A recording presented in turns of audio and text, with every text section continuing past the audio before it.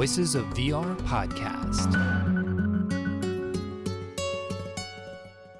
Hello, my name is Ken Pai, and welcome to the Voices of VR podcast.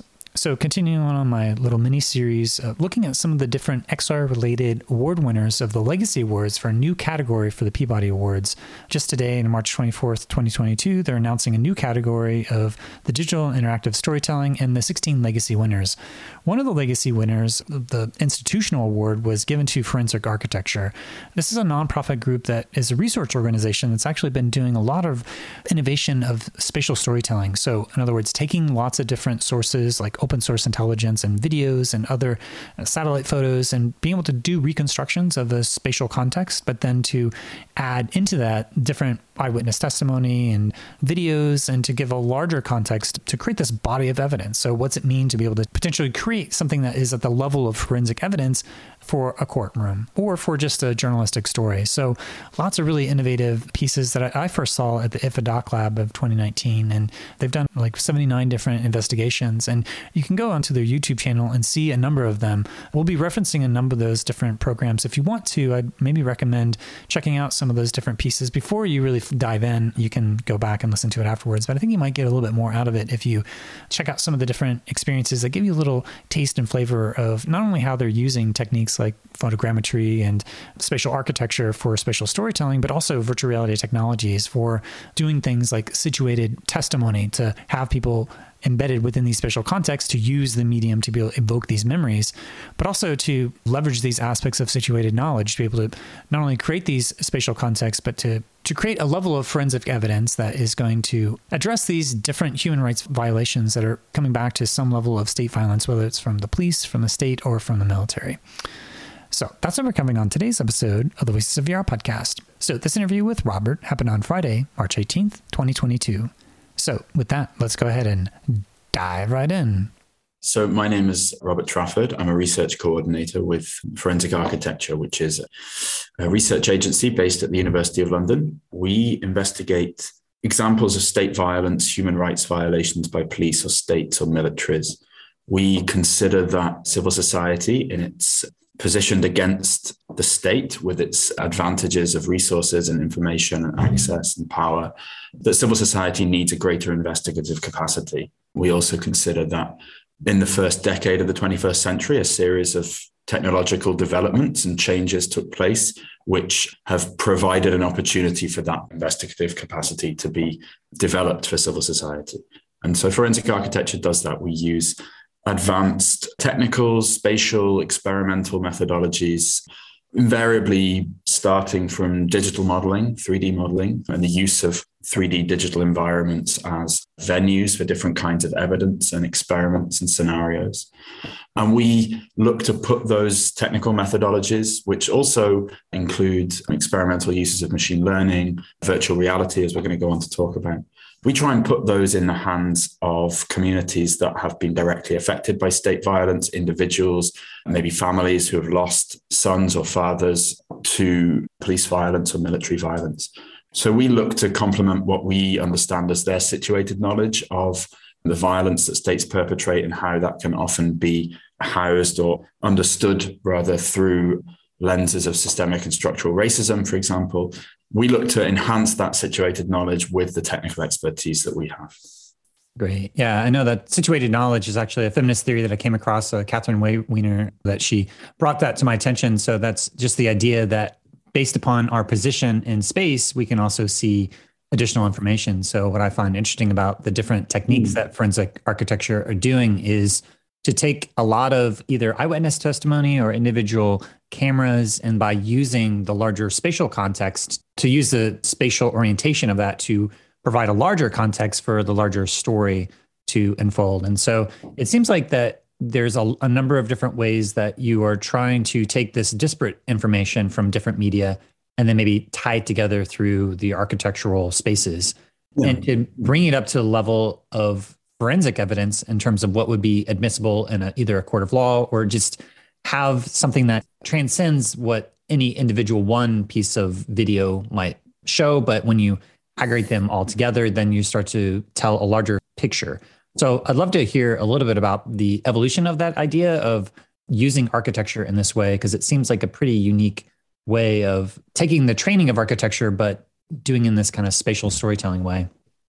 Sure. Gosh, it's quite a big question. It kind of takes us right back to the beginning. I should say, first of all, that my background is not in architecture, although I'm becoming increasingly familiar with it over the years that I've worked for our director and with our team. Our team is about half architects. Of course, that's the core of our team, methodologically speaking and historically speaking. But I trained as a journalist. On our staff, we have software developers, filmmakers, artists, previously lawyers, psychologists. On a case-by-case basis, we will assemble project teams that can be, any mixture of those disciplines that I've just mentioned. And we'll get 4 of them in a room and we'll say, look at this problem, look at this case, and what do you see here? And the conversations that you have when a journalist talks to a software developer, talks to an architect, talks to a psychologist, gets very interesting, and it's that process of interdisciplinarity, that moving between perspectives. I think it actually kind of nicely mirrors the definition of situated knowledge that you gave, right, which is about positions in actual space, or indeed in our work in digital space. So, sorry, to your question, the evolution of that idea. Well, I guess we could start in let's say 2008, 2009, when we could crudely call it the social media revolution. It's just beginning then, right? We reached this tipping point of availability of smartphones, availability or sort of preference for social media, use of social media. And at the same time, we have certain geopolitical events from the Arab Spring through to the Syrian civil war, which are creating brand new environments for the use of those technologies, brand new conflict reporting environments. And we begin to see through these 3 components and others, a whole new information environment developing, a whole new sort of information landscape, a texture of communication for all of us really was being created. And it was largely mediated through images and videos, right? As much of our world continues to be. And perhaps it's easy to forget how dramatic that increase has been in the last 15 years. But we now live, in for better or worse, in this world which is mediated, in which conflict reporting on rights violations is now very, very densely mediated by images and videos. Now, that has a seductive quality to it, right? Because we feel like an image can't lie. We feel like a video can't lie because what happened is what's there on the screen. And I think it's in problematizing that perspective and in developing the lines of thought that come out of problematizing that perspective, that's one of the ways of thinking about the roots of forensic architecture's work. We have sadly in the last 15 years become familiar with a particular pattern of news reporting in which a bomb falls, let's say in Syria, and our understanding of that is mediated through 4 or 5 fragmentary videos. One happens to catch the bomb falling. It was filming something else. Another is of first responders arriving on the scene. Another maybe from a phone that was found there. And all of these different pieces of evidence tell the story in a different way. And we found that digital models are a particularly effective way of navigating through those pieces of media, demonstrating the relation between them. And that has both a research component and a storytelling component, right? I mean, another way to think about the origins of forensic architecture is in the growth of open source investigation culture, the OSINT culture, what the work of Bellingcat and Air Wars and forensic architecture began, that organizations like the New York Times Visual Investigations have really taken to another plane altogether. That culture, the investigation is the story, right? The piecing together of the information is the story. And I think you really clearly see that when you arrange visual media within digital models, because when we come to produce our videos and to tell the story of what we found, we really are taking the viewer through exactly what we saw. That positioning of video material in space, the navigation between it within a digital model, we had to do that ourselves first, right? We had to walk that path before we went back to walk the audience through that same digital space. Yeah, there's a number of different inputs that I've seen through a number of the different reports and investigations that forensic architecture has been doing over the last number of years. I guess, was it founded in 2010?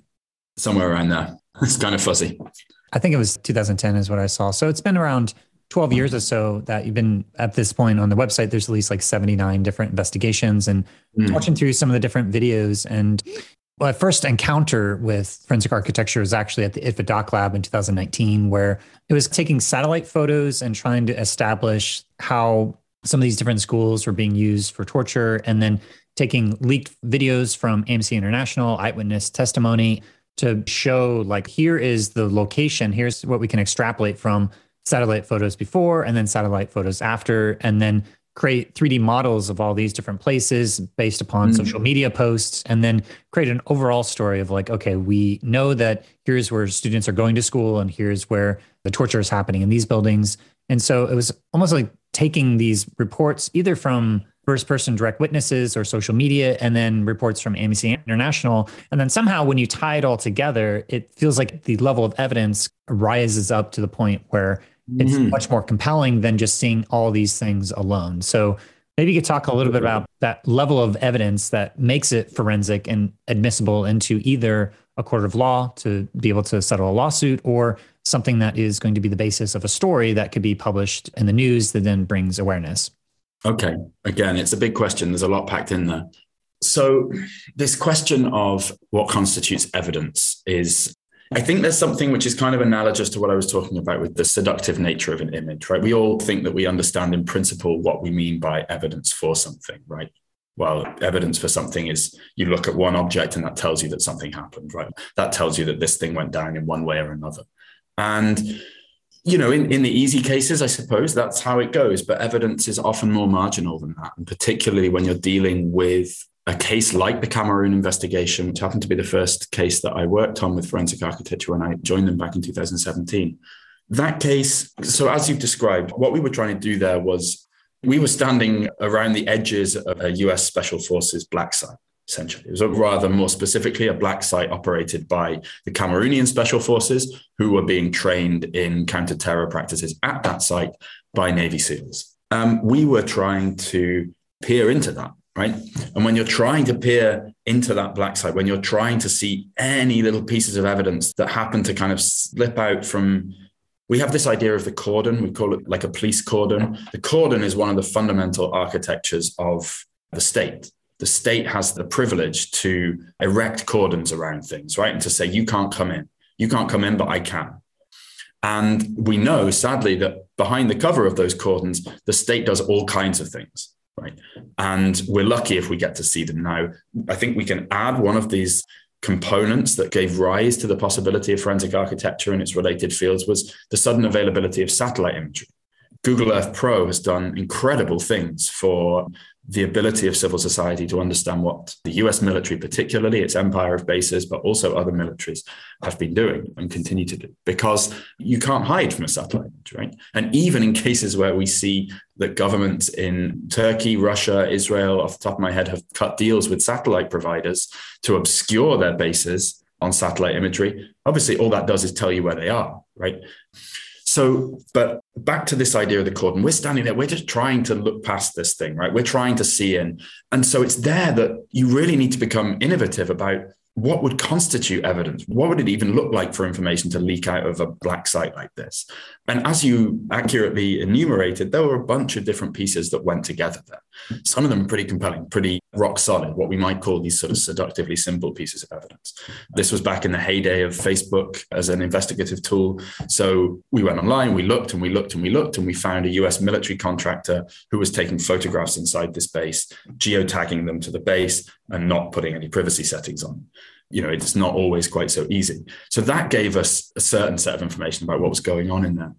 But we also have to think a little bit more sophisticatedly sometimes, try and be more innovative about what could even constitute evidence.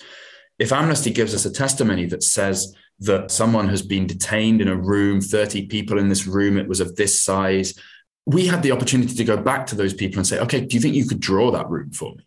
Do you think you could tell me how wide the room was? If you were stood with your arms out, would you touch both walls? What about the ceiling? Would you touch the ceiling? And these kind of spatial questions can seem kind of facile maybe, or not what you might expect to be asked when you're trying to tell people that you've been tortured. But what those questions allow us to do then is to map what they've described, as you see in the video, right? The drawings that they've given, we map those precisely onto the architecture of this black site, of these small buildings. They tell us that they were kept in a row of 4 buildings. They draw those for us. They're like, I mean, almost like commodes, you know, these tiny brick buildings. They say that these were on the north side of the base. They say that they saw US Special Forces running in that area.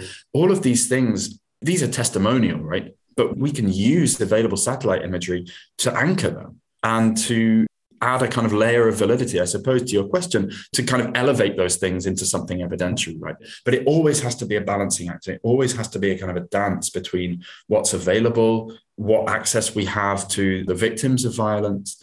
And so I suppose I'd finish that point by saying that there is something which is always aesthetic in the production of evidence, right? And the word forensics, after all, comes from the Latin forensis.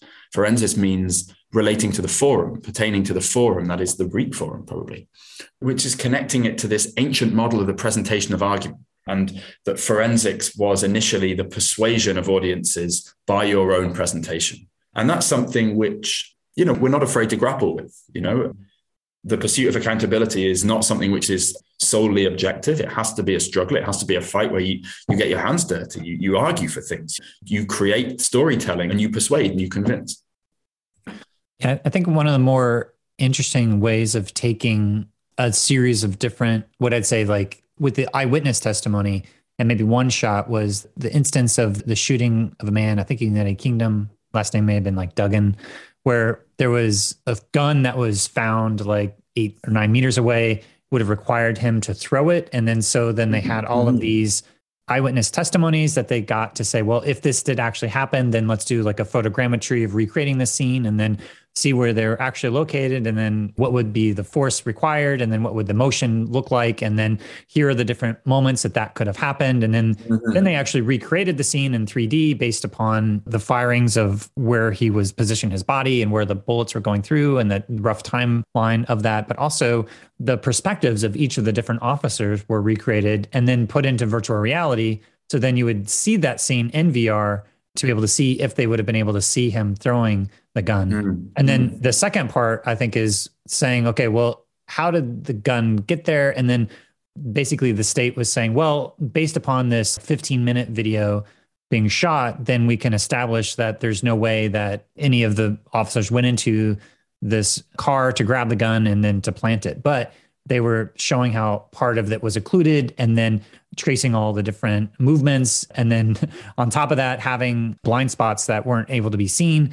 And then there was a gap in the footage by what they were able to calculate 4 seconds based upon the movement of somebody else that was in the video. So there's a section of the video that was cut out, and they sort of did a whole network diagram to say, here are all the different possibilities of different officers that were in this blind spot that could have gotten the gun and then handed off and planted it at that location based upon all the movements. And so it was sort of like the end result of that wasn't proving that anything happened. It was more of like that the state couldn't use this evidence to disprove that it was possible because there was a certain number of possibilities. So it was almost like an argument to say, based upon this forensic and spatial reconstruction, there's sort of gaps in the story. So that was interesting to me just because you're taking eyewitness testimony with very little other empirical video or evidence and then be able to create something that was maybe a little bit more convincing at the level of evidence just based upon the eyewitness testimony and the spatial story that you're able to reconstruct. Right. So that was the case that I led, actually. And I got to say, all credit to you. That's the best 1-minute explanation of that video I've heard so far. You really got it all. And there's a bunch of interesting stuff in there, I think. So yeah, Mark Duggan's killing by London's police was a really seminal event in London's history. It happened in 2011. And it led to 4 days of civil unrest across the whole country. 5 people lost their lives on the basis of the way that the police talked about how they'd killed this man. Thousands of years of prison sentences were handed out. It was a kind of a moment in London's modern history. And why I think that case is a really interesting one to talk about. Well, there's a couple of reasons. One of them you were getting at the end there, right? What we did in the second half of that film is to look at the evidence that the police had for ruling out the possibility that they had moved the gun that they said that Mark had thrown. It gets a little bit niche, but what we mean to say is that this whole case was predicated on the idea that Mark Duggan had a gun. He pointed it at a police officer. They shot him. That made him throw the gun, right? That, as we said, was physically impossible. And that's what we were able to show. Additionally, what we wanted to interrogate was the fact that out there as a possibility, sadly, was that the police could have realized that they'd just shot an unarmed man, taken the gun that Mark did have in the car. Mark was connected to small-time crime. He was moving this gun. It was a kind of a show pistol, like a starting pistol for athletics. And this gun was conceivably taken by the police and put somewhere in order to excuse what they'd done, right? And it would not be the first time in London's history that there have been very credible allegations of manufacturing of evidence. Of course, police forces around the world are afflicted by this. And I think this goes to the question of presentation, the question of aesthetics that I was talking about previously, because what we wanted to do in the second half of that film is to look at the evidence that the police had presented for why them planting the gun was impossible. And what this speaks to is information disparity and the power of an official document, right? Because they wrote, and then the police watchdog also wrote these reports which said, okay, there's a guy who was filming from like 300 meters away from up in a tower block on a 2011 BlackBerry. You've seen how terrible the footage is. And they say, look, you can see in that footage that there's no evidence of the police planting the gun, right? Which is, it's reductive, it's negative evidence, it's incoherent forensically. But if the police say, look, you can't see anyone planting a gun in this video, I mean, it's childish logic, right? You didn't see me do it, so it didn't happen.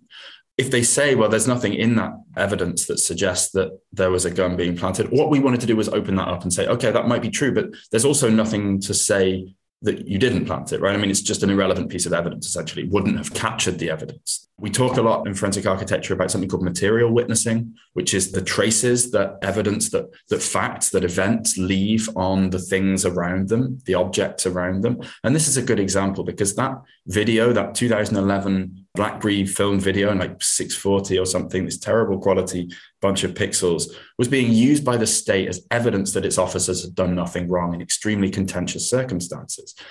I mean, they could have used anything. They might as well have held up a blank piece of paper and said, look, this shows that the police didn't plant the gun, right? So we wanted to open that question back up. But I started there because I also want to talk about the first half of this investigation, which is probably to date the most successful use of VR in one of our investigations.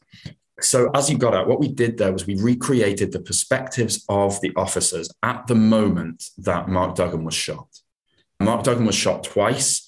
Without being gruesome, entry and exit wounds to a body give you a lot of information about the posture of that body at the time that he was shot, right? There were certain other clues about the way that his body had moved. We know the height of the officer who shot him, so we know what height his gun was.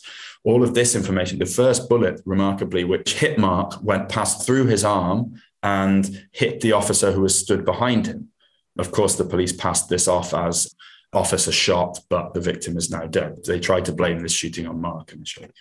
So what I mean to say is that all of these physical facts give you an ability to kind of position the mannequin of Mark's body in digital space in our reconstruction very precisely. So we were able to create this 2-second period from when Mark hops out of the car, takes a couple of steps forward and is shot twice and falls to the ground. We could create that very, very precisely, sufficiently precisely at least, that we were able to determine how far away from Mark these officers were. So we got to a point, and this is before the introduction of VR, we got to a point where we said, look, the case that we have here is that we're trying to address a claim by the police. The claim by the police is that he threw a gun 7 meters. That takes a long arm throw, right? And that he did this while 4 trained armed officers were looking at him because they thought he had a gun and were paying attention to his hands, of course, because they thought he had a gun. But none of them saw this huge movement, and definitely none of them saw the gun move. And we're kind of back to the cordon here, right? That's an example of a cordon, because how do we as civil society get through that? If 4 officers say, we didn't see the gun, we didn't see the throw, but we know he had a gun and we found it over there, so he must have thrown it. How on earth do we unpick that? And this is where forensic architecture, methodologically speaking, this is where we geek out a bit, right? This is where we think, okay, what on earth are the technologies that are available to try and dig into this question? We're a research organization in terms of our funding. We're funded as an academic research body. So what we want to do is find new ways to solve these kinds of problems, introduce new methodologies. Here we thought, okay, we had a digital model that showed the mannequins of these officers and Mark moving around in relation to one another. We thought, okay, what if we put cameras in the heads of these police mannequins? We took the decision not to do the same for Mark. We think it's not really appropriate or ethical or indeed accurate to try and put yourself behind the eyes of the person being shot. We don't know where he was looking, but we do know where the officers were looking, because to a man, they said, I was looking at his hands, right? So we situate a camera in the heads of these mannequins. We move them on rails to follow the mannequins. And what this allows us to do is to try and unpick this complicated problem of this kind of invulnerable testimony that the police give, right? This testimony you just can't puncture, because the word of a policeman in UK law, it's a legal object in itself, right? It's like a base layer of fact. So we took it upon ourselves to create this VR sort of setup. We put it in the Institute for Contemporary Arts in central London, which incidentally is on a street called the Mall, which leads down to Buckingham Palace. And directly opposite the ICA is the Memorial to Fallen Police Officers in London. And so it's kind of the heart of the establishment, this place. It's always had an interesting reputation, but it's the heart of the establishment. And so in there, we took it upon ourselves to try and convince Londoners one by one, say, come in here, sit down, we're going to put this on you and we're going to talk you through it, convince them one by one that this officer's testimony didn't add up. Because when you put this VR headset on and when you're in that world and when you're behind the police officer's eyes, you see that someone making this kind of motion, there was a forensic specialist who called it like throwing a frisbee as far as you can, right? It's no small motion. 3 meters away, someone does that for me. It's 6 p.m. on an August evening. It's clear blue skies. It's sunny. You're a trained armed officer. You're looking for a gun. And then we asked people, do you think they could have missed that? And so that presentation of situated knowledge, as we began this talking about, with methodological, technological, let's say experimentation, new novel application, really created the most robust counterpoint that we could possibly come up with, I think, to those statements that were made in this cordon that's made out of policemen's words. And interestingly, we invited the head of the police watchdog, or the general counsel, the lead lawyer for the police watchdog, the guy who had been involved in writing this report, which said, the quote was, "We recognize that it is surprising that none of the officers noticed this throw." Where did this guy used to work who worked for the police watchdog? He used to work for the police. You know, it's like where do you start to unpick this stuff?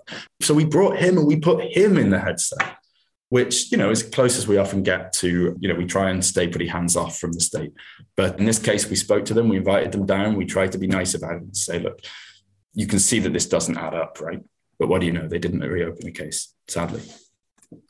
So I guess this is a case where the forensic architecture piece that you produced didn't ultimately change the end results, but there has been a number of different pieces where you have been able to either change a legal perspective of law or lawsuits or human rights testimony. Maybe you could talk about the successes in terms of what are the different types of things that you've been able to produce by putting things in these spatial forms with an architectural context that is able to tie together a lot of disparate evidence.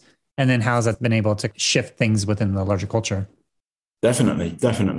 And I think this shift in the larger culture that you just mentioned at the end there is important. So just to wrap up, Duggan, we initially created this work to go to court. We wanted to be the first people in the UK to put a judge in a VR headset, but the case was settled out of court before we got there. We showed the Met Police what kind of evidence we were trying to develop, and they settled with the family quite soon after that. This was a civil case, which in the UK means it's like a compensation for damages case. They'd already lost the opportunity to have a criminal case. So we had a little success there, right? The next thing we wanted to do was try to change policy, do something more political, let's say, something more around regulations and the police watchdog. And I mention that because the way that forensic architecture thinks about accountability is that we have to be kind of multi-platform about it. We have to operate in many different forums, which again speaks to, as I say, this idea of forensics, where the root of forensics comes from. It's about the forum. And the world that we live in now creates many different forums for civil society, for advocacy, for the pursuit of accountability. One of them is, of course, the law and legal process. And I suppose you'd say this is the high risk, high reward environment. Of course, to have legal processes go in the favor of our work and the claims made by our partners, those suffering state violence. This is what we aim for. But legal redress is not by any means the only opportunity for redress, right?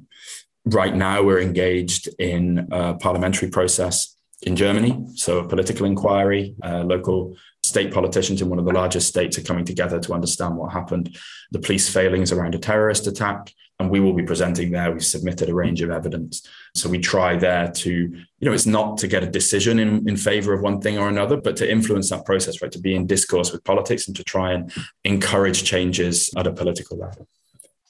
But I think what's maybe been one of forensic architecture's defining contributions so far to the concept of accountability, the pursuit of accountability, how civil society can try to bite back, let's say, in great ways or small, is actually through, as I got at with the Duggan case, through the use of cultural spaces and art exhibitions. As you said, you saw our work maybe first or sometime anyway at an art show, right?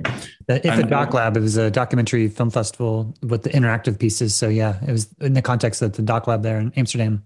Yeah, okay, cool. So, okay, more like a documentary festival. I see. So we exhibit our work at everything from documentary festivals through to solo shows, group shows, at straight up art institutions. 3 years ago, indeed, we were invited to the Whitney Biennial. And the work that we did there is a really good example of, I think, this idea of opening up a whole new forum for accountability. Or maybe we're talking about the art world, maybe helping the art world to rediscover that it can be a political force, right? It can be a force which changes things.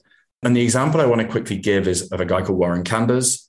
He's a guy who was the vice chair of the Whitney Museum's Board of Trustees. He also owned a company called Safariland, which owned a company called Defense Technology, which uses tear gas, one of probably the most popular provider of tear gas to the US police. Are you in Portland right now, did I read? Yeah.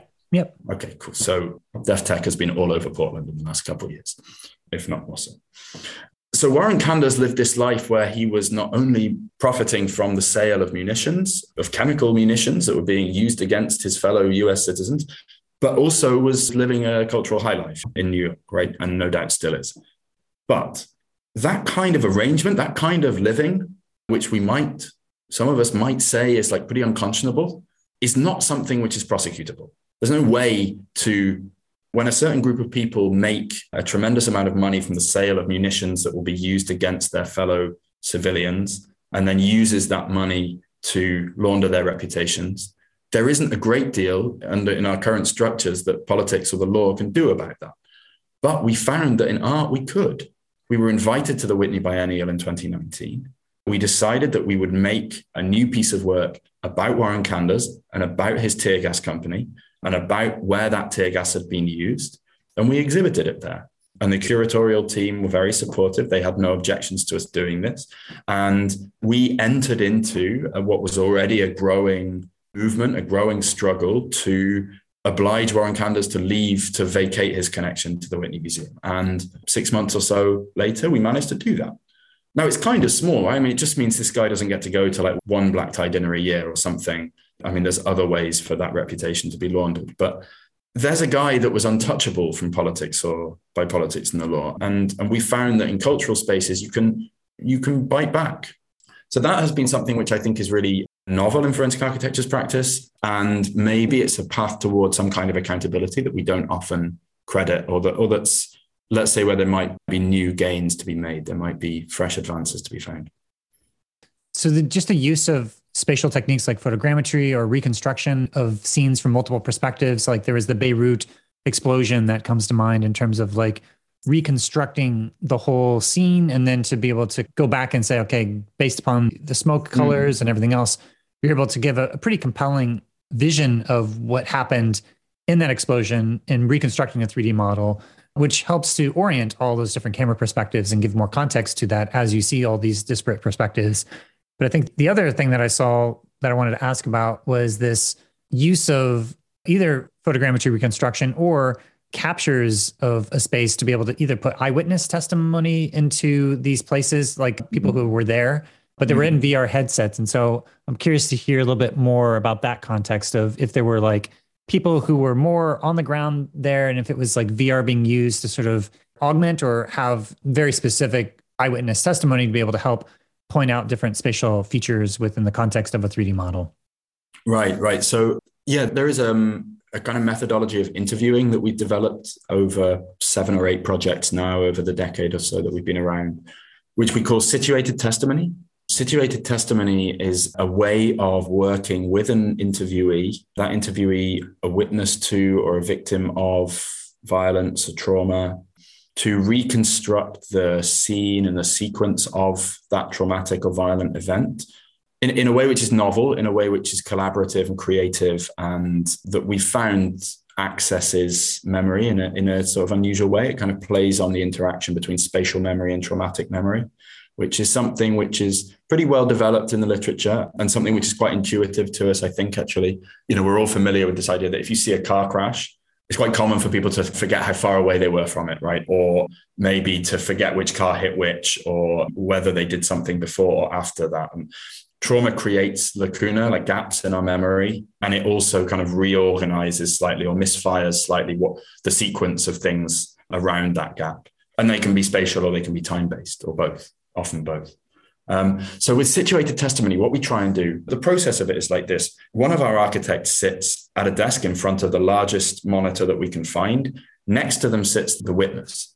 In front of them on the screen, we'll have a digital model of the environment, a very simple to begin with environment model of the scene. And this can be anywhere from, we've done this with victims of the Grenfell Tower fire in London. That was an appalling catastrophe in which a building burnt down in 2017, through to riverbanks on the border between Turkey and Greece, where the masked Greek secret police essentially push refugees back over the river and just dump them in Turkey in violation of all manner of conventions and laws. So you have a researcher, you have the witness sat with them. Often there will be some kind of support staff, whether that's lawyers, psychiatrists, and some more of our team. And we film this whole process from all around, and we screen record.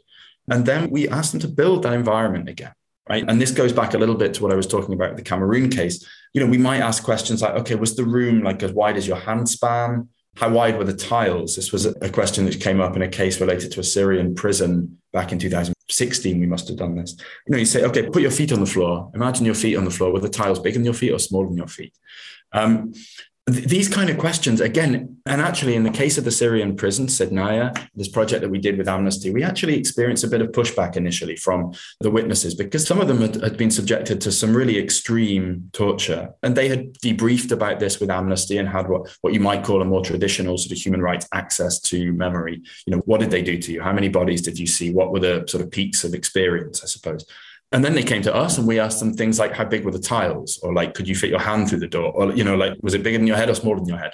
And you can see why there might be a bit of pushback there, right? But what that begins to do, not only does that help us to build a model which is accurate, or indeed it can be inaccurate, and that's interesting too, but it takes people back into that space, which is obviously something you need to do extremely cautiously when you're talking about experience of trauma. Because what we want to avoid is re-traumatization. But what we found is that process of building models, the aesthetic nature of it, the fact that people who aren't familiar with building digital models, when they say, okay, no, the wall wasn't there, the wall was more like it was over there, and then that just happens on the screen in like 2 seconds, that's something that they really get into. That's a collaborative process. And suddenly they're re-experiencing this environment that was traumatic for them in a way in which they have a God's eye view. It can get bigger or smaller. It can move however they want. It dances to their tune. And that creates a different kind of access into the memory. And I mentioned inaccuracies as well, because those inaccuracies are super interesting. We interviewed a survivor of this prison in Syria, and he talked about a perfectly circular corridor that he'd been beaten in. And he'd been beaten by multiple people. He was on the ground. They were beating him from all sides. Now, looking at the floor plan, the kind of footprint of this prison from the sky, it almost looks like a Mercedes logo. It's like 3 prongs like that. There is no space for such a corridor. It is physically impossible that it could have been in there. But that's super interesting, right? Because that speaks to the nature of his experience in there. And the inaccuracy becomes evidence of the violence and the trauma, right? Because you can imagine if you are on the floor being beaten on by all sides, that things begin to become kind of circular, right? You are looking around like this. So this is situated testimony, and it has a lot of interesting avenues and branches coming off it. And as you were getting at, what we've done recently is taken that into virtual reality. There was a case we did with a Palestinian man who'd been beaten in the street by an Israeli soldier in Hebron. And so we took him into a modeled environment of that neighborhood of Hebron in virtual reality. We gave him the option to move himself around and also to place individuals and vehicles, military vehicles and soldiers, because this was an area that was under military occupation.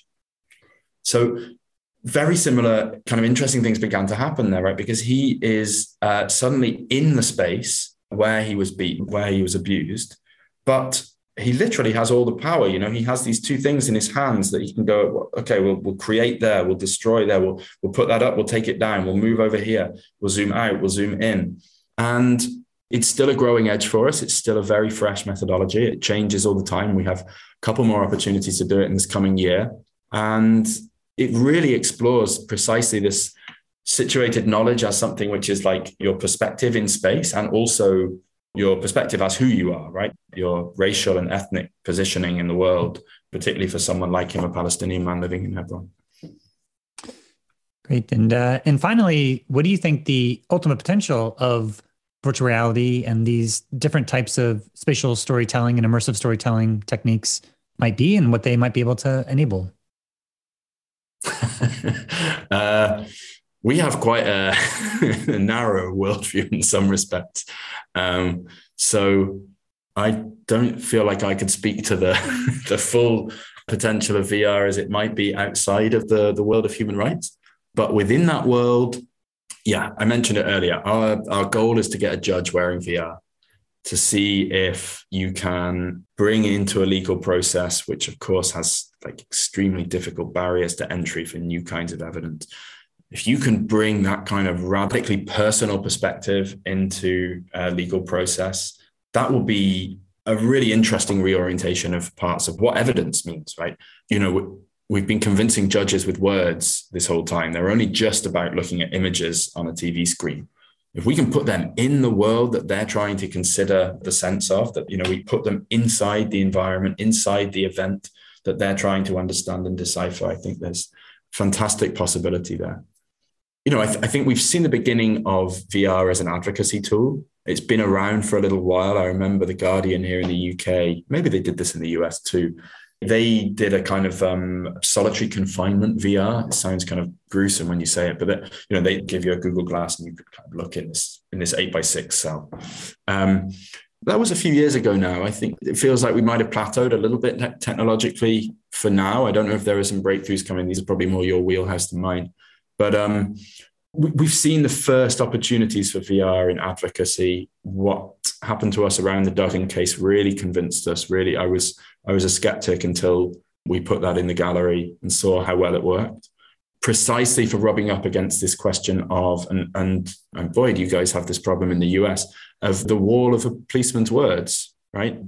And if there is a way that we can robustly reconstruct events to use situated perspectives in digital environments to break down that wall of words, that could be really exciting. That could lead to some interesting changes. Yeah, and this interview is coming about because forensic architecture is receiving one of the legacy Peabody Awards from a new category of this kind of interactive and immersive media. And so just wondering if you have any thoughts or reflections on the work that you've been doing over the last dozen years or so, being recognized by someone like the Peabodys as these new forms of storytelling that you're helping to pioneer. Yeah, I mean, of course, we're super grateful for the recognition, and we think it's fantastic that there is space to recognize innovation, right? That these new categories are emerging within such an esteemed body as Peabody to recognize innovation.